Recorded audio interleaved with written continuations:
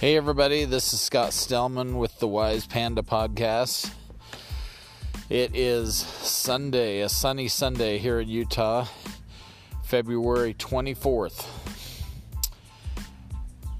Just wanted to share some thoughts for a few minutes on recharging. So my wife and I are sitting out in our recliner lounge camp type chairs, but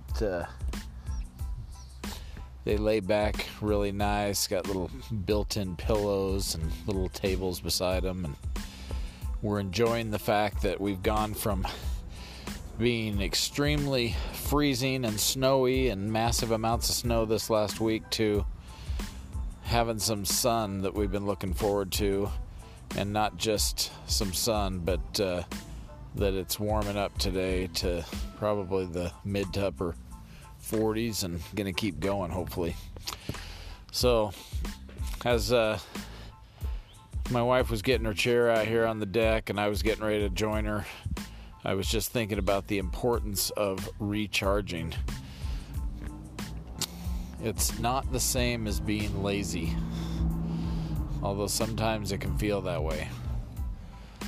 So when you are leaning in, when you're going all in, when you are working your head off, many times playing double duty, having a full-time job and working on your own thing on the side until you can get to where it replaces your income, it is really important to be able to step back, even for 30 minutes, and just recharge. Just kind of lay back and don't force yourself to think about anything specific related to your business or your goals or that. Just enjoy the relaxation.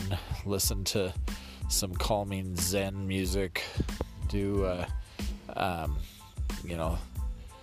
some meditation, but just stop for a little bit and recharge your body a little bit so that you're ready to keep moving. So, the combination of being able to use food as fuel, as we talked about a week or two ago, and eating right and giving your body the necessary nutrition to be able to keep going and be able to compete and be able to achieve your goals. It's really important to give it the necessary downtime, relaxation, and just be able to recharge and be ready for your next run at the steps and the items that you've prioritized that are going to be coming up this week. So here's to recharging.